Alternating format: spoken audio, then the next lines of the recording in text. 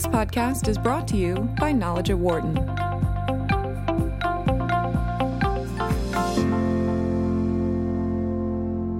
We have seen a recent push by companies to promote healthy behavior programs with a financial incentive of some kind attached to it. Companies want this to occur because, in part, it can keep their employees healthy, but it also can help save on their health care costs. A recent study by doctors here at the University of Pennsylvania wanted to see if these ideas would work in the area of smoking cessation, but not just normal cigarettes. They looked at e-cigarettes, which are gaining traction as an option for smokers around the globe. Dr. Kevin Volpe and Dr. Scott Halpern were the two men behind the research. Kevin is a director of the Center for Health Incentives and Behavioral Economics, as well as professor of medicine and healthcare management at the University of Pennsylvania and at the Wharton School. Scott is a professor of medicine and director of the Pear Center, Palliative and Advanced Illness Research at the University of Pennsylvania. Great having you both here. Thank you for coming in. Thank you for having us. Our pleasure. Thank you. So I guess let's start with the research itself and why specifically the want to look at this, especially, I guess, with the interest where e-cigarettes are concerned. Yeah, so Dan, it's an interesting journey in terms of this study. We had done two major previous studies. One was among employees at General Electric nationally. The other was among CVS employees nationally, and basically established that financial incentives can triple smoking cessation rates compared to usual quit rates. This led to benefit design changes among all employees at GE and CVS as a result of the research.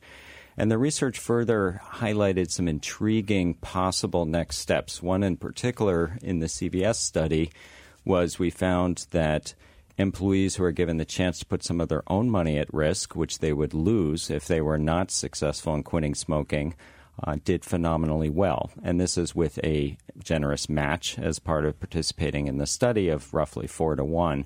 We found that actually 52% of those participants quit. But the challenge with these types of approaches, which are really leverage a couple of behavioral economic concepts. One is the notion of pre-commitment. There are times when people are much more willing to focus on their future well-being than others. And at those times, sometimes you can take advantage of that. Like somebody joins a study and they say, I'd really like to quit smoking, so I'll put some of my own money at risk. The other is really the notion of loss aversion, which, of course, is very well established in behavioral economics. If we can shift the framing so that people lose money for not doing something as opposed to gain money if they do something, that can be much more effective. But the challenge is that most people aren't willing to do it. So we only had 14% of people sign up to do that. So in essence, that was one of the big challenges we were trying to solve in this new study. The other was that both the GE and the CVS studies were done among willing participants. People had to opt in, they had to consent. So a very clean measurement of effectiveness among willing participants, but not in terms of effectiveness in a broader employee population. And Scott's going to tell us a bit about how we tackled those issues and also took on the challenge of how do we think about this vis-a-vis cigarettes, e-cigarettes, and free pharmacologic therapy in broadening the impact. Yeah, so building on what Kevin said, there are a variety of innovations in this particular study. Probably the most prominent, as Kevin just alluded to, is because all we were doing is offering people an opportunity or a series of opportunities to improve their health. There were very few risks with the study, so we were able to use an opt-out consent mechanism, and fewer than 2% of people who were employees at 54 different companies around the United States chose to opt out when they were contacted. So that enabled us to enroll a much larger sample and a much more broadly representative sample of smokers around the country than prior studies had been able to do. And we wound up with 6,000 people who were smoking at the time of enrollment. Only, as I said, fewer than 2% chose not to participate. Why do you think the low opt-out rate, which I find interesting, considering that people at times have a tendency to be fearful of doing studies, of having that type of an approach? Yeah, I think part of it was the mechanisms by which they were contacted. So it was a series of email notifications and on occasion some text messaging. But in general, people were made aware that these were programs that were going to be offered to them even in the context of the trial. So even among those who participated, that didn't mean that everyone had to use the intervention to which they were assigned. And in fact, only about 20% of people across the 5 different arms of the study chose to engage with the platform that the research was conducted through and use their assigned interventions. So what were those interventions? So we had a usual care arm where we basically just told people that there were benefits of smoking cessation, gave them standard brochures about that, and offered them an opportunity to sign up for a motivational text messaging program. Right. And then the other arms all built on that. So they added, in one case, free nicotine replacement therapy and the 2 FDA-approved pharmacotherapies for smoking cessation.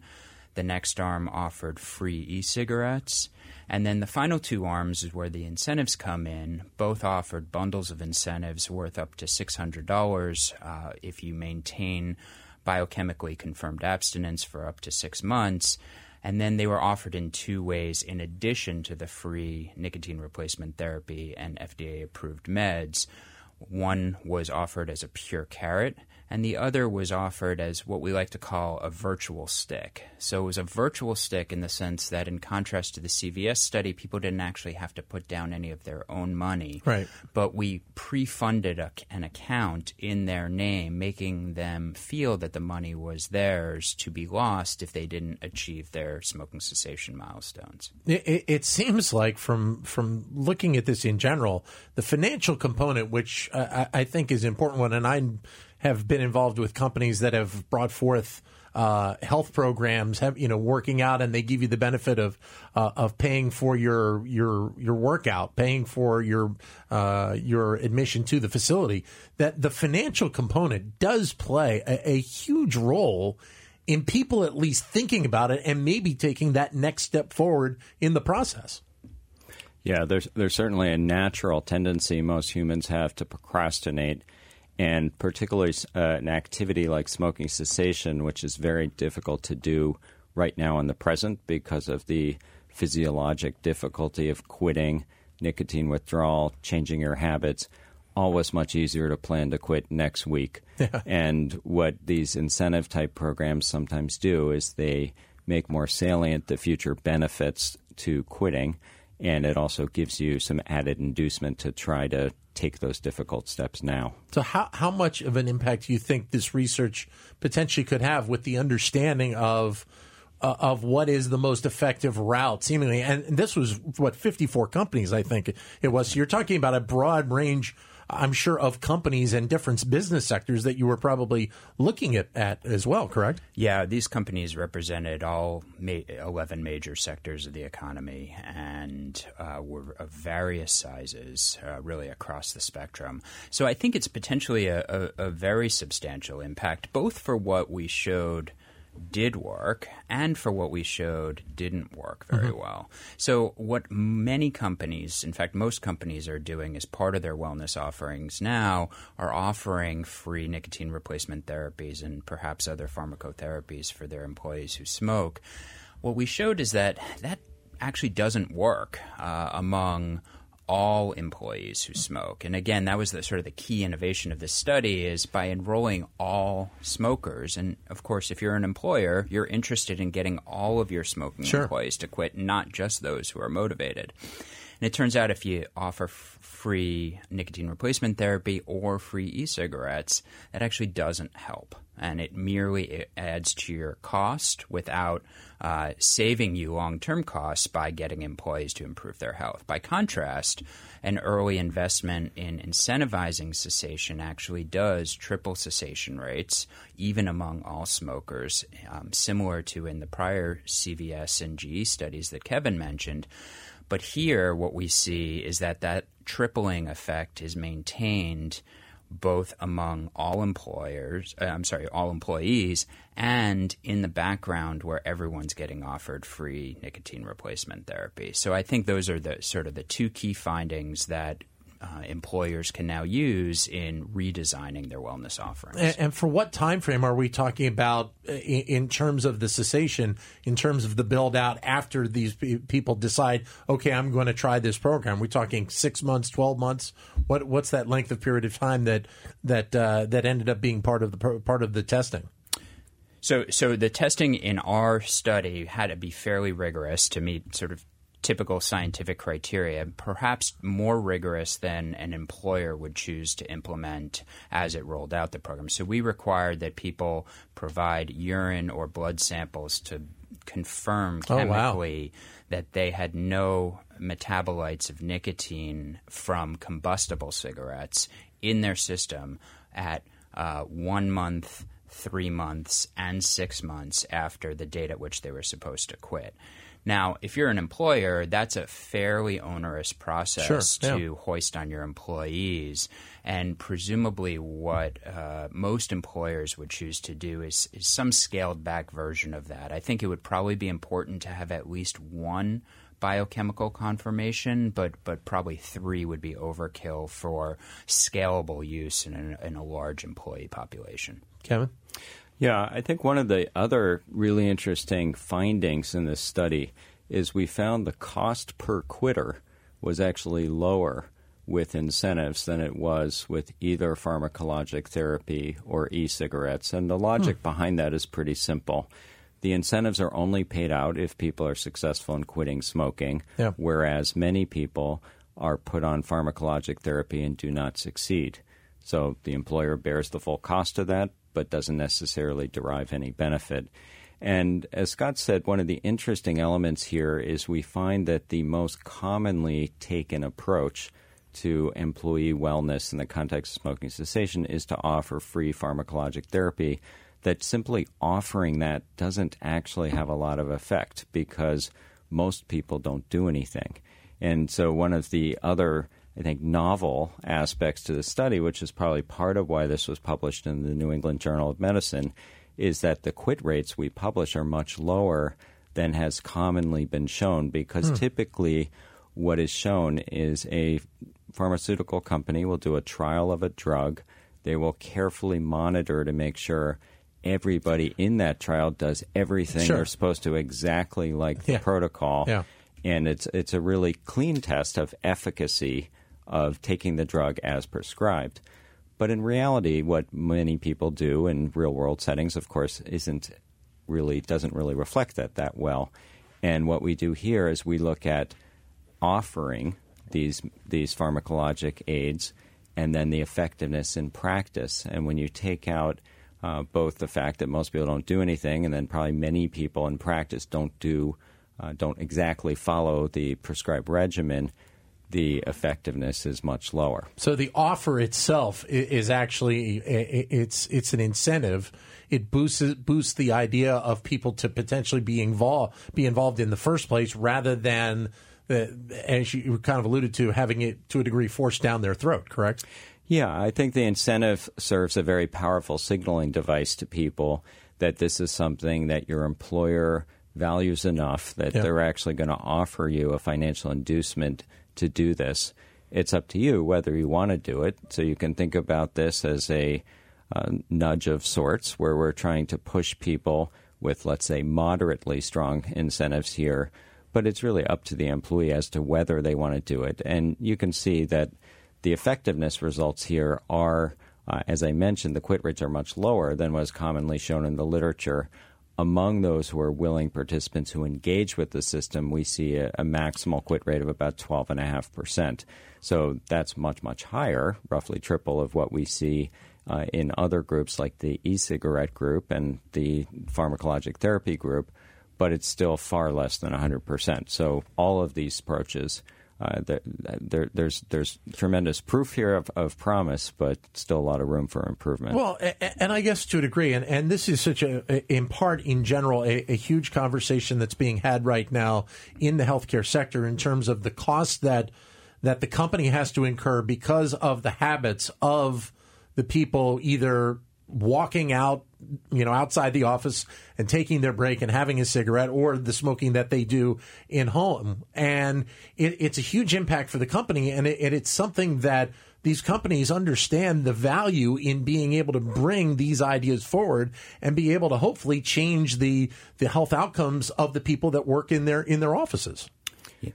Yeah, I mean, the data on how much extra it costs an employer to employ a smoker versus a non-smoker are a little bit all over the map, but at very least, we're talking about a few extra $1,000s per year to employ a smoker versus a non-smoker. So if you can get even a small proportion of people to quit, then you're talking about long-term cost savings of a sizable magnitude. I was going to say multiply that by even 50 people. Right. So it actually suggests a fair bit of wiggle room for further innovation still. We use $600 incentives in this study, and that achieved, fairly sizable but still modest results.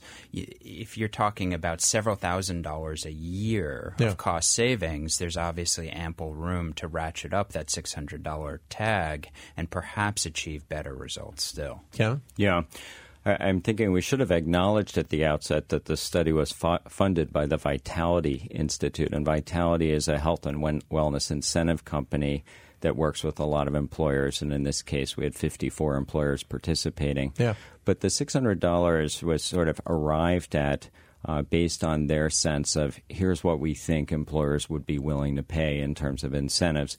As Scott says, the true economic benefit is much higher, and so it's possible that as data like this comes out, that those differentials between what employers are willing to offer as carrots or provide as sticks might grow further. It almost seems to me, listening to how this is developed and how this is playing out, it's not truly a version of it, but it almost feels to a degree like the 401k programs that a lot of companies have right now, is the fact that the business is willing to contribute X amount of money. The employee has a benefit that they see at the end, kind of twofold, the financial benefit, but obviously the health benefit as well. Yeah, that's absolutely right. And the two paradigms of, the difficulty of stopping smoking now for the future well-being is totally parallel to the feeling of making a sacrifice right now to contribute to your 401ks to have that nest egg in the future. And that's why employers have an important role to play, whether it be through the use of incentives or other nudges, like in the 401k sector. They've shown that, just defaulting people to contribute is highly effective. And they really do have a role to play in improving overall well-being among large populations of people. There are some interesting similarities when we think about rationality and what we might expect people to do. So certainly in the retirement savings example, it's very, very clear, given the importance of retirement and the ability to save money pre-tax, particularly with an employer match, that everybody should be doing this. But study after study has shown that when default savings rates are set at 0, most people pick 0. When they're 3%, most people pick 3%. So they're literally $100 bills left on the sidewalk. And I think we could draw an interesting parallel here with what's happening with smoking. The average smoker who smokes a pack a day of cigarettes would save several $1,000s a year if they just quit on their own. So there's that built-in incentive. And when you factor that in, there's no way that a $600 incentive should have any impact in this population, or if any impact, very small. But yet, study after study, we find tripling of smoking cessation rates when someone else is contributing money and saying, here's a lump sum of money right now to help you prioritize doing this today. We have about a minute left. Scott, is there a natural next step in this research that you want to take this? Yeah, I mean, I think there are a variety of next steps to go. One is we didn't talk much about the e-cigarettes, but it's worth pointing out that our finding that e-cigarettes didn't promote smoking cessation is very important in light of the ongoing dialogue about the public health pros and cons of e-cigarettes.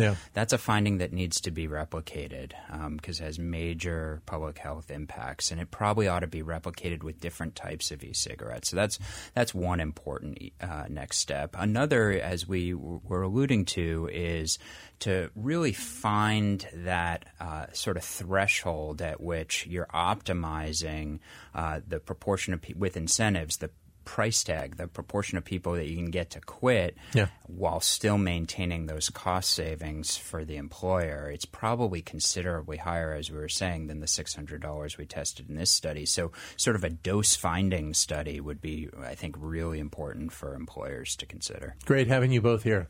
Good to see Thanks you, Kevin. for having Thank you us. very much. Our Scott, pleasure. Take great it easy. having you come in. For more insight from Knowledge at Wharton, please visit knowledge.wharton.upenn.edu.